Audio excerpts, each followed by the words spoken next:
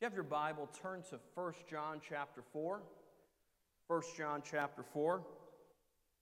We're going to be looking at verses 1 through 6. 1 John chapter 4, verses 1 through 6. So many of us have heard the phrase, trust but verify, which essentially says give people the benefit of the doubt, but double check to see if they are who they say they are.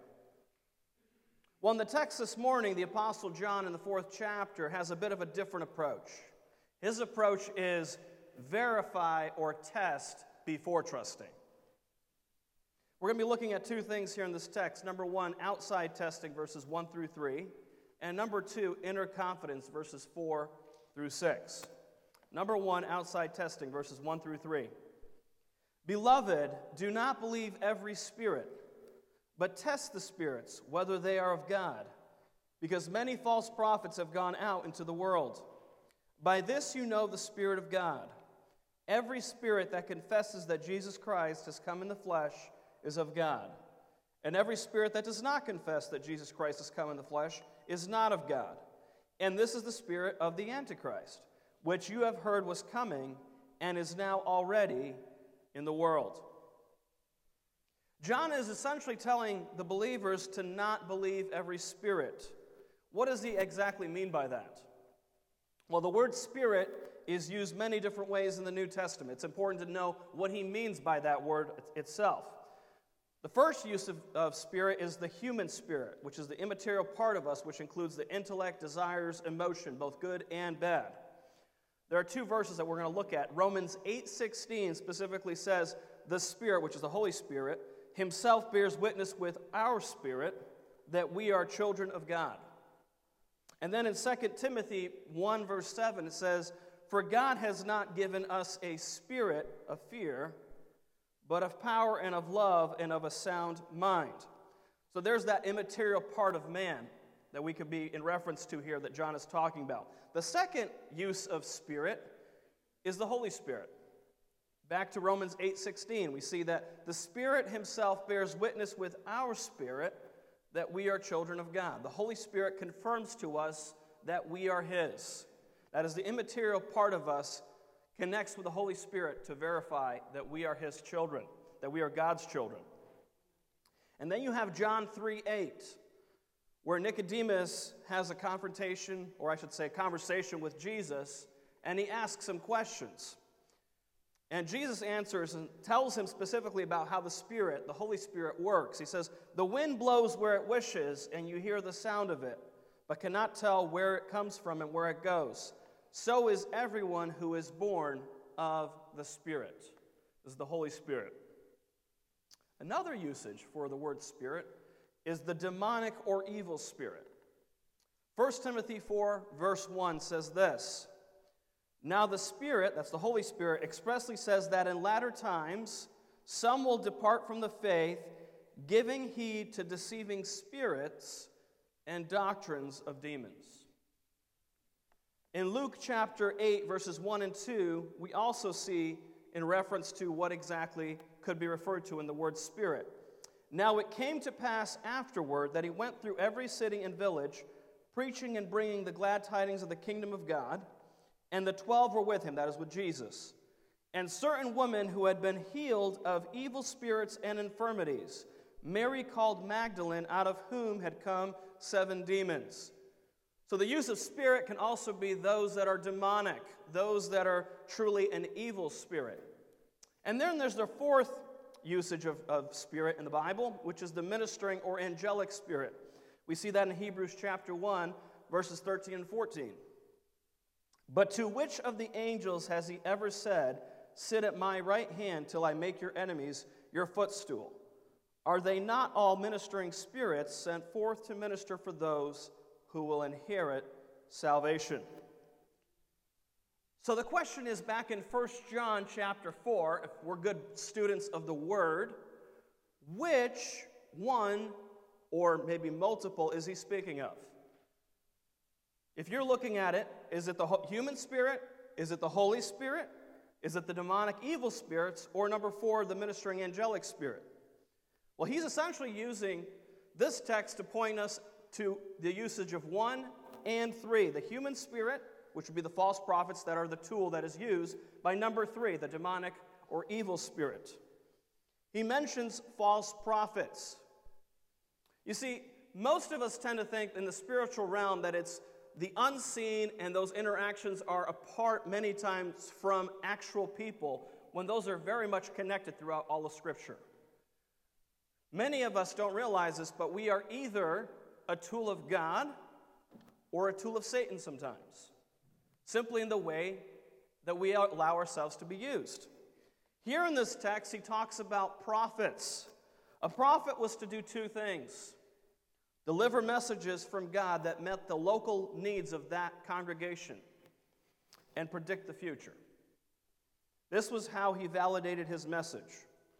A prophet's message and prediction had to come from direct revelation from God, or else it would be called out for being false. This is why the prophets, all the way through the Scriptures, were to always be tested. And were still to be tested during John's time, when they came around and said, wait a second, yes, Jesus existed, but he really didn't come in the flesh. Jesus was a spirit. The criteria should not only be what people do or offer, believer, but what people believe. And unfortunately, this is very missed today. So many members of the church are deceived based on what somebody does or offers them, not realizing that what they believe matters, not just what they do. This is very applicable to how people choose their church. You see, so many choose a church simply based on these. It could be the personality of the pastor or leadership in the church.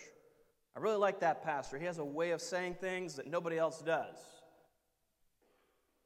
Or it could be the activities offered. They have a lot of fun stuff for my family. That's why I want to go to that church. Another person's reason might be, well, the programs of the ministries, right? They have a singles Bible study, a couples Bible study, a youth group for my kids. Whatever it is, that's what attracts me. It could be the music style of worship, right? The hymns are boring. I want contemporary music. That's why I go to that church. Or, I'm not sure all of us would readily admit this, but sometimes, you've been around Christians like this, right? That worship service moved me. Right? It's experience. This is what I really like. That's why I go there. Though none of these are bad in and of themselves to consider that people think this way is to also realize that we are just as guilty of misjudging because we choose a church based upon how something or someone can meet our needs, rather than what Scripture clearly states as the standard. Doctrinal integrity is important, church. I've had this conversation with my son. Dad, when I get older, when I go to a church, and if it's not here, where should I go? And one of the big things that we talk about, and I'm open with my son about this, make sure that the Word of God is priority in that church. Make sure that it aligns to the principles of Scripture.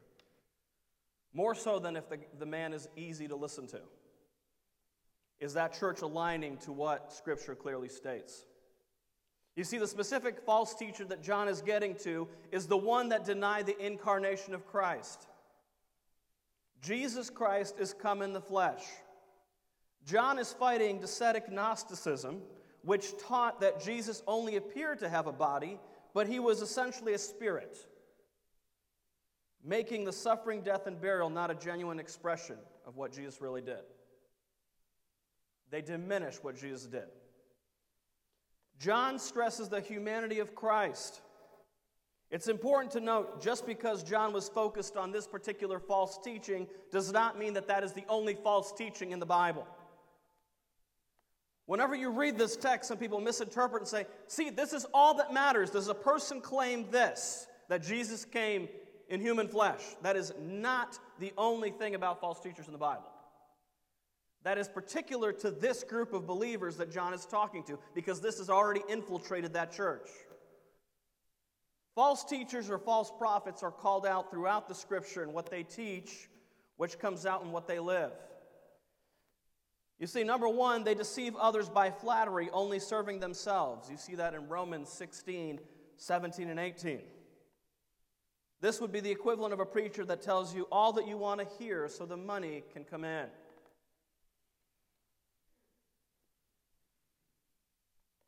Another thing about false teachers is they make up their own interpretation, not understanding the clear teachings of Scripture. This would be something new that's been discovered, which is really an old heresy repackaged. You see that in 1 Timothy 3, verse through 7.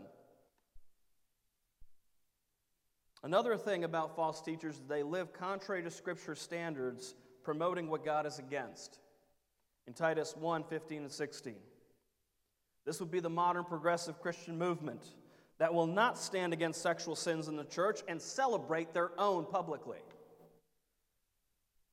These are priests and pastors that proclaim that God is okay with their lifestyle and identify with that which is in opposition to God. That's false teaching. And unfortunately, so many Christians buy into it because they know somebody that struggles with a certain sin, so they have this proclivity in them to now deny that that's really that serious. Before you know it, your version of what God's Word really says is not the same one. Do not let people that are nice or people you know define what God's Word clearly teaches. There are many nice people outside the Christian faith that live a better life than you and I do sometimes. It still doesn't make their faith accurate or genuine. The next phrase here is of God. Of God, that whether they are of God. If one is able to affirm the truth of Jesus Christ, he can only do so because the Spirit of God has enlightened him. Pay attention, believer, to when you listen to Christian authors or sermons that are online or something that's shared on Facebook. What do they really say about Christ? Because the truth is, a lot of people will proclaim Jesus, but the Jesus they proclaim is not the one found in the Word of God. The Jesus that they proclaim is the one that has been redefined to fit modern context, to redefine into modern morality. Not the Jesus that was and is consistently what he has always been. In Matthew 16, Peter's confession, "You are the Christ, the Son of the living God," is essentially a move of the Spirit in his life. And he makes the statement, confesses. By this you know the Spirit of God, every spirit that confesses that Jesus Christ has come in the flesh is of God. False teachers do not make a positive confession of who Christ is. Usually they don't say anything about that. Essentially, false teachers typically will take whatever the Bible says about Jesus and turn it around to, you are the one in charge, you're in command of your own destiny, God has a plan for you. It is always about you. It is rarely about Jesus. And if they do mention Jesus, it's how Jesus can benefit you only. Because at the end of the day, you're the center of Jesus' universe, according to false teachers. By not saying anything positive, they are masking what they truly believe. What John is getting at here is for these believers to stop believing everything that sounded right. Believer, if we were to be honest, there have been times in our lives that we have bought into a false teaching without even realizing it. It sounded close. It sounded right. But if we did some real digging, if we really studied it out, we would realize, wait a second, something's off here. So many think that the fruit that we are to judge in a false teacher is their works. Believer, John clearly tells us it's what they confess, what they promote and teach is what matters. There are many false teachers that seem to be blessed of God because their ministries are doing just fine. They even do things for the community. But that is not the standard according to Scripture. And if you and I fall for that, we are deceived. False teachers are hard to spot because they look like the real thing many times. Now, sometimes they're very easy to spot. They kind of give it away quickly. But false teachers wouldn't be false teachers if they were easy to spot every time. It's not always that easy. Constable points out about this text, John did not say that every spirit that denies Jesus, but every spirit that does not confess Jesus. Often heretical teaching masks its deviations from the truth by simply failing to affirm important biblical truth. Rather than proclaiming Jesus is not the Christ, they fail to affirm that he is the Christ. And it's very clear. In fact, I remember one interview on CNN. A false teacher was asked specifically, is Jesus the only way? Well, I really can't say anything about that.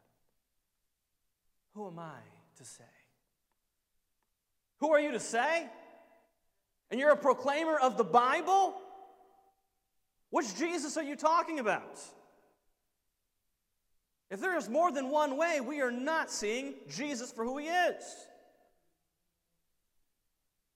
And I get it. Our emotions get wrapped up in that, right? Because we know people that are lost, that are going to hell. But because we feel for them a certain way doesn't make that true.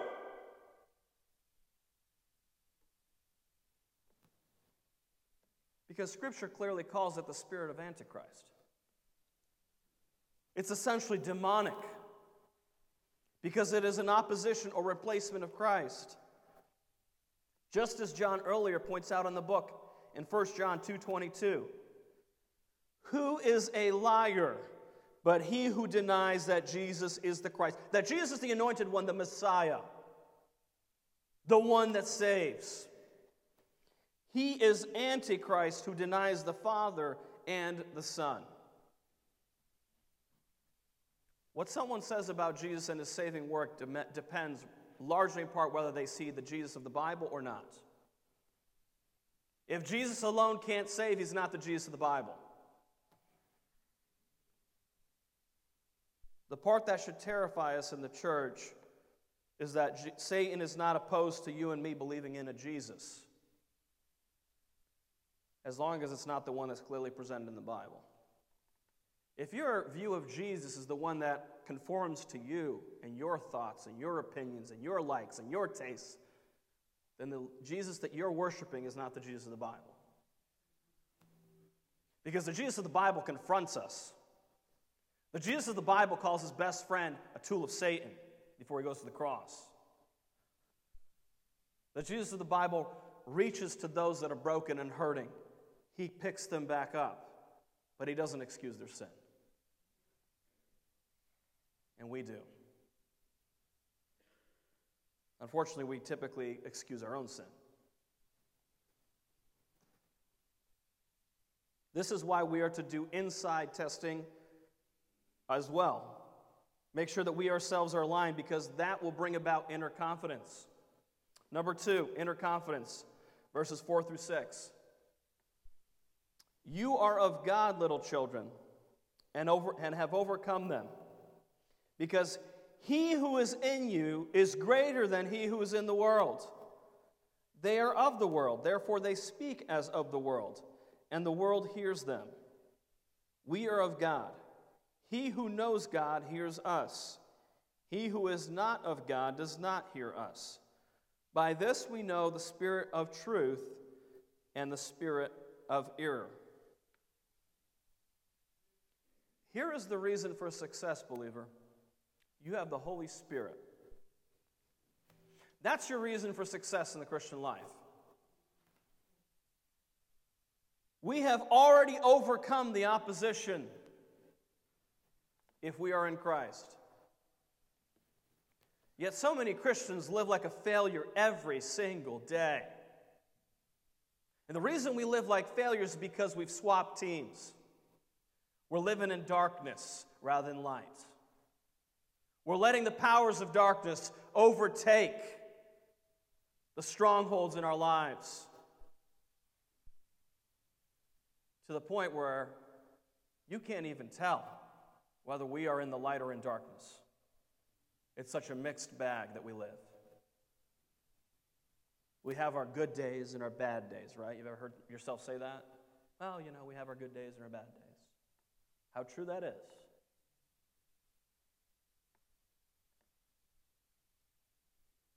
Believer, you have everything you need to be successful in the spiritual walk.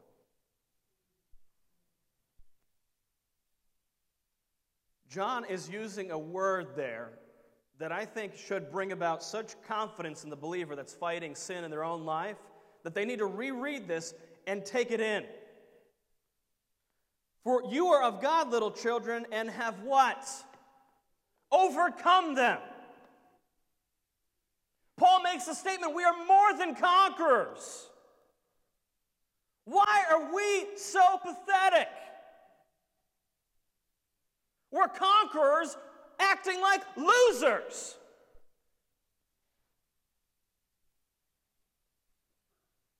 The victory's in Christ. It's not in us. Why do we have this victory? Why have we overcome? Because greater is He that is in you than he that is in the world. You win because God wins.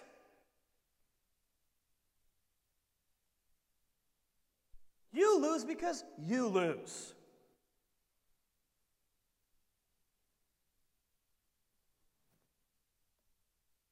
Do you really believe that, believer, for a second? Do you really believe that God is greater than Satan?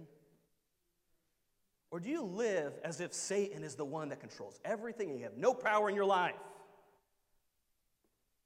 Do you believe this, that greater is He that is in you than he that is in the world? Do you believe it? And I don't mean in a superficial, yeah, I believe it. I mean, does it really take root? You live your life in light of this. You know God's going to make a way when it seems impossible.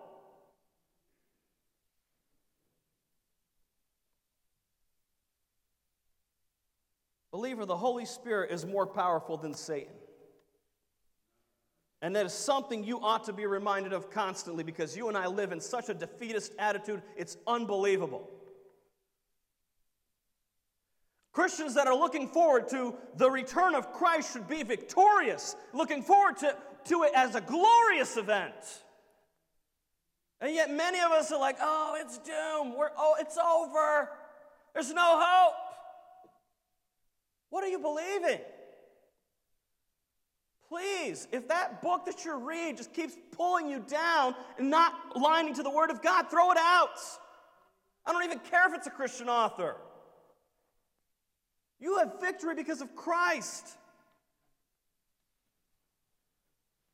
You're not looking for the Antichrist. You're looking for Jesus' return.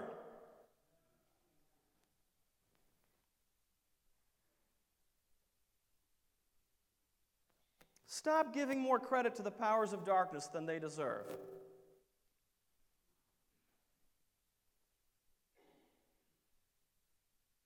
The only way the darkness has any sway in our lives is if we hide in it. When it's brought out to the light, when it's out in the open, we see this is what God wants to do in our lives. He wants to change us from the inside out. It no longer has power. You see, the truth is shame wants us to hide all this stuff, right? I'm a sinner, so I better not say anything to anybody else. If people only knew what I really struggle with, they wouldn't want me around. Let me encourage you with something, believer. Every single one of us has some deep, dark secrets that nobody knows, except God Himself. There's some stuff your spouse don't know that God knows, and you know it's true.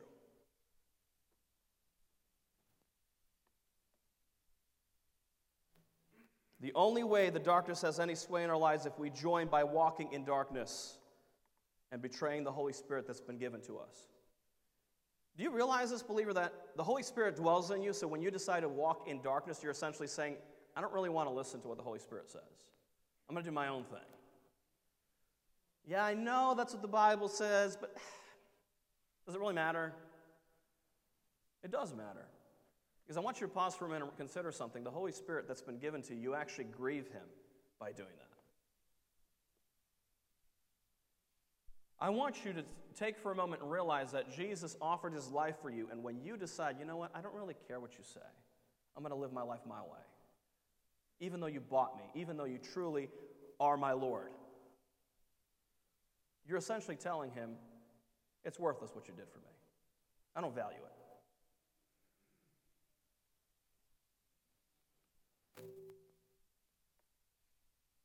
The way you and I overcome the powers of darkness is knowing that we already have the victory in Christ. You have to start with the right premise. You have the victory already in Christ. We live in faith rather than in doubt. We affirm the truth and deny the lies.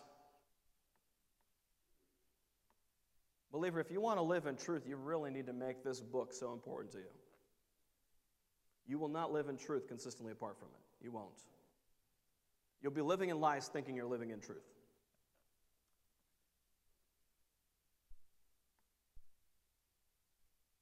We overcome by fighting temptation that others readily give into without even thinking. Believer, I want to pause for a moment and make a statement that I think it has to be understood in the church. When a believer is fighting sin and they're struggling against sin, you have no right to judge them, particularly if they're fighting against that sin. I'm not talking about when they give up and you have to try to come alongside and encourage them, but when they're fighting sin and yes, they fail, you need to be an encouragement to them. I dare say that sometimes when we've gotten victory over something in our lives, we tend to be a hypocrite by going after others that have still been losing in that battle. And we need to be careful about that. We need to be very careful about that. Next phrase here, they are of the world, therefore they speak as of the world, and the world hears them. This would be the false teachers and false converts. People of the world listen to the Antichrist or false teachers, and they are accepted by them. If the church is to be a light in this world, it needs to make a difference with this world. Meaning there needs to be a clear distinction made in why the world will not accept what the church is offering. Because it's diametrically opposed to their worldview. Those that are in the world outside of Christ are in fellowship together with a different worldview than we do as believers. What's unfortunate is a follower of Christ separating in fellowship with the people of God to join the world in its worldview. Nothing breaks a pastor's heart more than when a believer who ought to know better does not align with the people of God and the things of God. And they somehow think the world has something better for them. Oh, the world is better for them during that season of sin that they want to be a part of, sure. I mean, it wouldn't be enticing if it wasn't true during that time. But the end result of that is destruction. As Paul puts it, the end result is death. The wages of sin is death. That's the payment. This is where many believers naively find certain things harmless that Scripture clearly warns about. I just need my quick fix, right? Whatever that might be. Certain entertainment we consume, books we read, podcasts we listen to. This is from a worldly perspective I'm talking about. And we think, well, that's not going to really make a big difference. I can listen to that. I can be a part of that. It really won't influence me that much. I go to church on Sundays. Romans 12:2 tells us not to conform to this world's values and customs,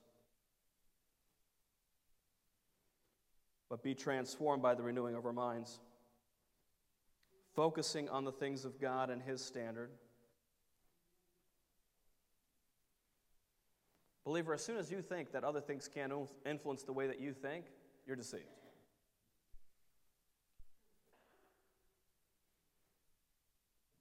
There are extremes that Christians fall into when it comes to a battle of sin. Some assume that everybody has the same struggle, so they put up a bunch of guardrails and assume everybody else needs to put the same guardrails up.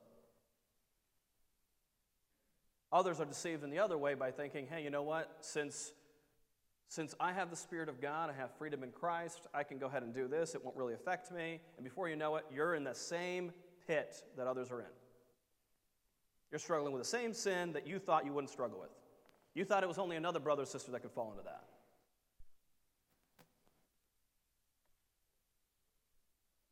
See, Romans 12:2 tells us to not conform to this world's standards and customs.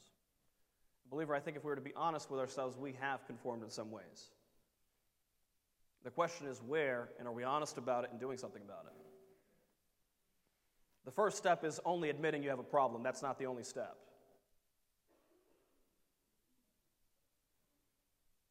I would dare say the reason many Christians have shifted in their view of biblical morals is due to a lack of intentional reading and meditating on the Word of God.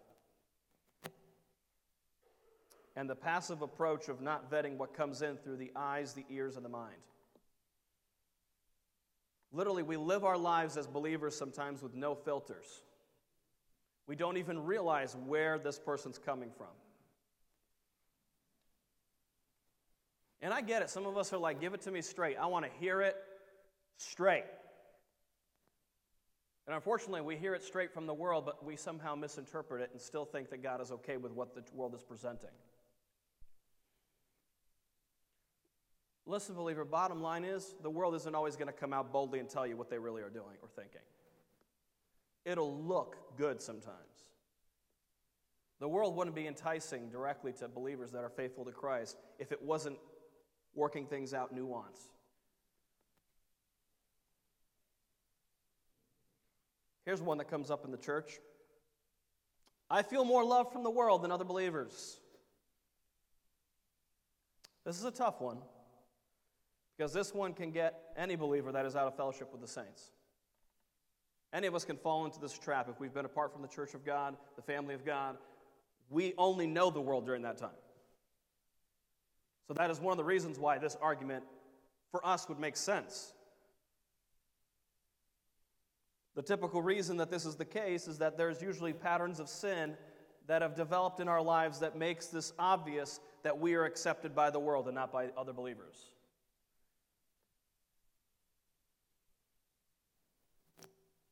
And we tend to think verses like 1 Corinthians 15:33 are not true. Do not be deceived. It's Paul speaking. You know why he says that? Because you can be. No, it's not me. I won't be deceived. Satan might deceive others. The world might deceive others. Not me. I'm good. I'm beyond this. I've been in the faith for so many years. Do not be deceived. Bad company corrupts good morals. Who you hang out with matters. It absolutely does.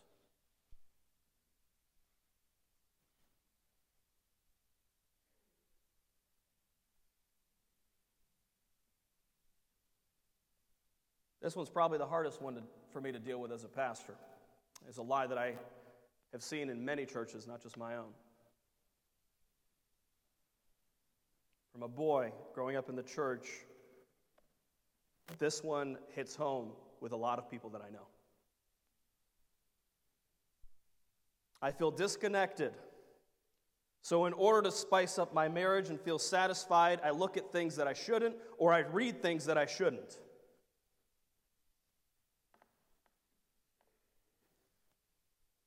If you can visualize in a book what you can see on a screen, it doesn't make it any less harmful, believer.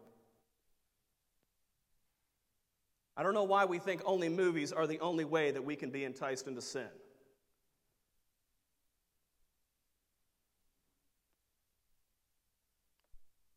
1 Thessalonians gives us a clear indication of this. You want to know what God says? Not what we think? Here's what God says.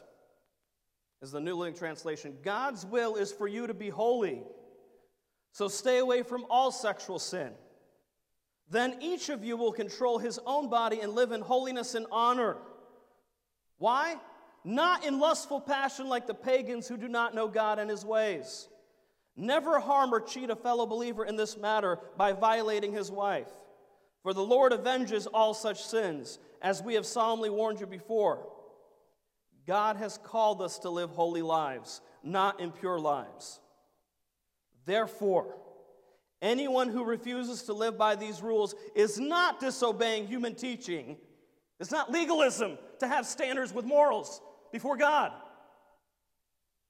but is rejecting God who gives His Holy Spirit to you.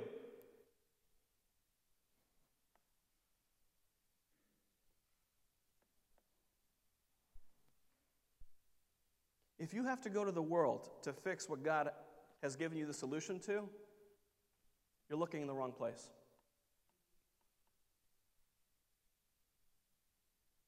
It's amazing how many of us know better, but still think it's also harmless.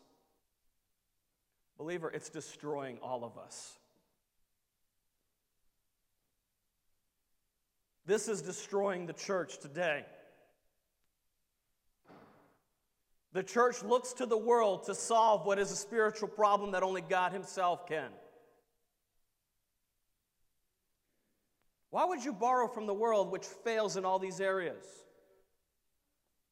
Why would you think they have a better answer than the Word of God does? And I dare say every single one of us, throughout our childhood to adulthood, have fallen to this trap of thinking that I've got my own coping mechanism I need to go through. I need to do my own thing. I don't need what the Bible says. Stop putting rules on this, God. Why do you got to put rules on our relationship? The truth is, believer, He's redeemed you. He has every right. He's rescued you. He has every right. Yet not I, but Christ lives in me, right? Don't we sing songs like that? Do we realize what we're singing?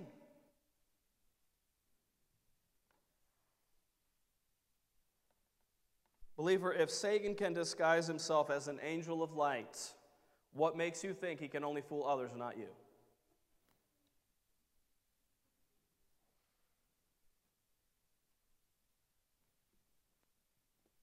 The believers that John is referencing in 1 John submitted to the apostles' teaching, which is essentially the writings of Scripture that we have recorded for us today. How can we as Christians be so off in our walk with God? It goes back to, is the Word of God a priority in your life? It seems so basic, but why is it so hard to do? Why is something that seems so simple of a solution, hey, if I want to walk more consistently with God, I need to be in His Word? Why is that so hard to do? Sounds so basic, right? I mean, we have children that sing songs. Read your Bible, pray every day, and you'll grow, grow, grow, right? Like we know those songs. So why is it so hard as adults? Why are we so bad at these disciplines? Maybe we need to take a look at why it's important to hold each other accountable in these things. Stir one another up to love and good works.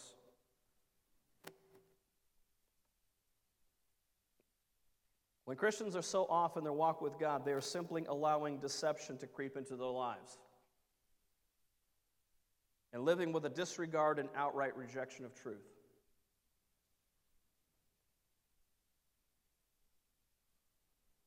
You and I can only have confidence when we walk by the Spirit and not by the flesh. Believer, if you want to have confidence in your Christian life, make this a habit in your life. Make praying a habit in your life. I love what Jude says, that Jesus is one day going to present us blameless before the Father. Are we living in light of that? You mean me, with my horrible sin? Yes.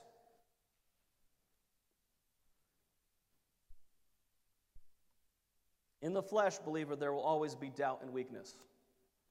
You want to know why you don't have power in your spiritual walk? It's because you're trying to do it on your own and you keep pretending that you don't. You think a few Bible verses sprinkled is going to solve all this. Your verse of the day ain't going to solve it. You need to be in the Word intentionally, wanting to apply it in your life.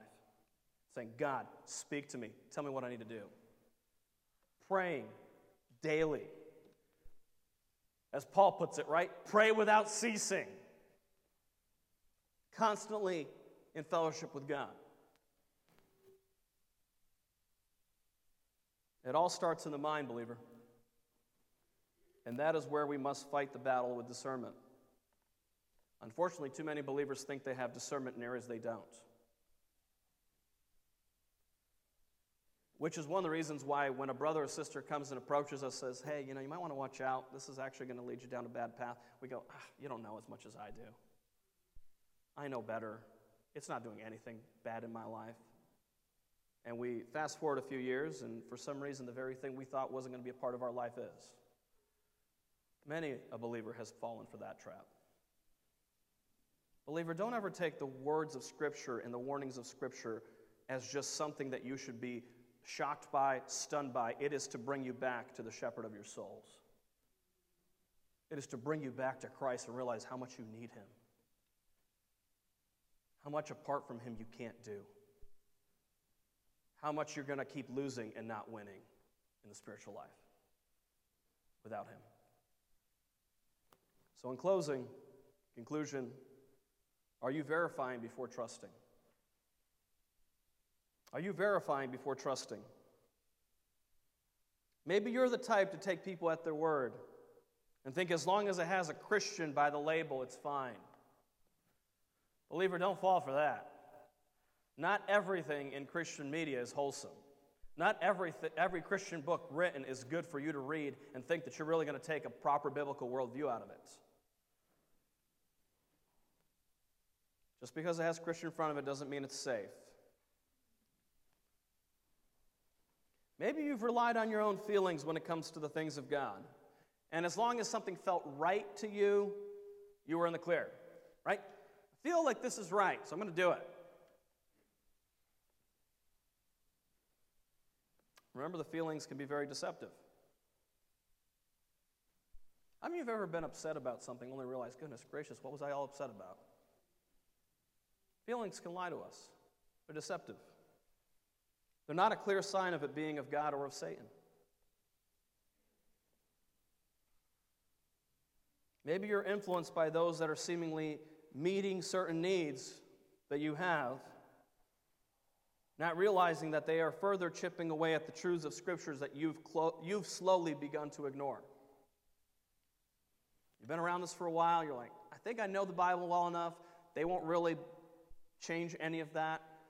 Slowly but surely, you see your view of Scripture change based on who you've been around.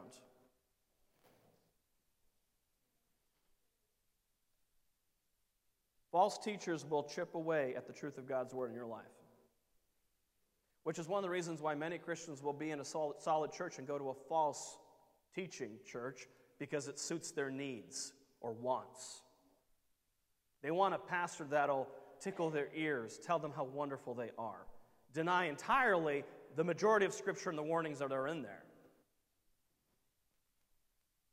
Misapply verses like Jesus come to give you life and give you life abundantly, thinking that Jesus is here to make you prosperous.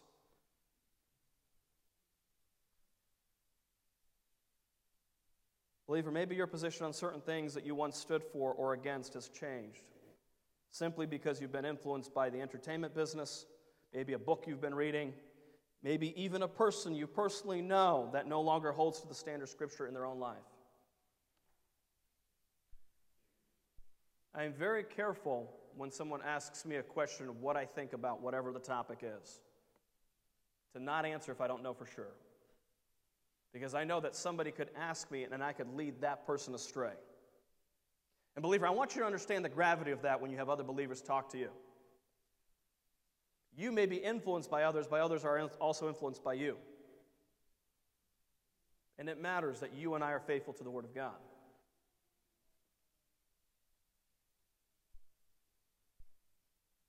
Listen to the Holy Spirit by looking into the Word, not your feelings or your intuition.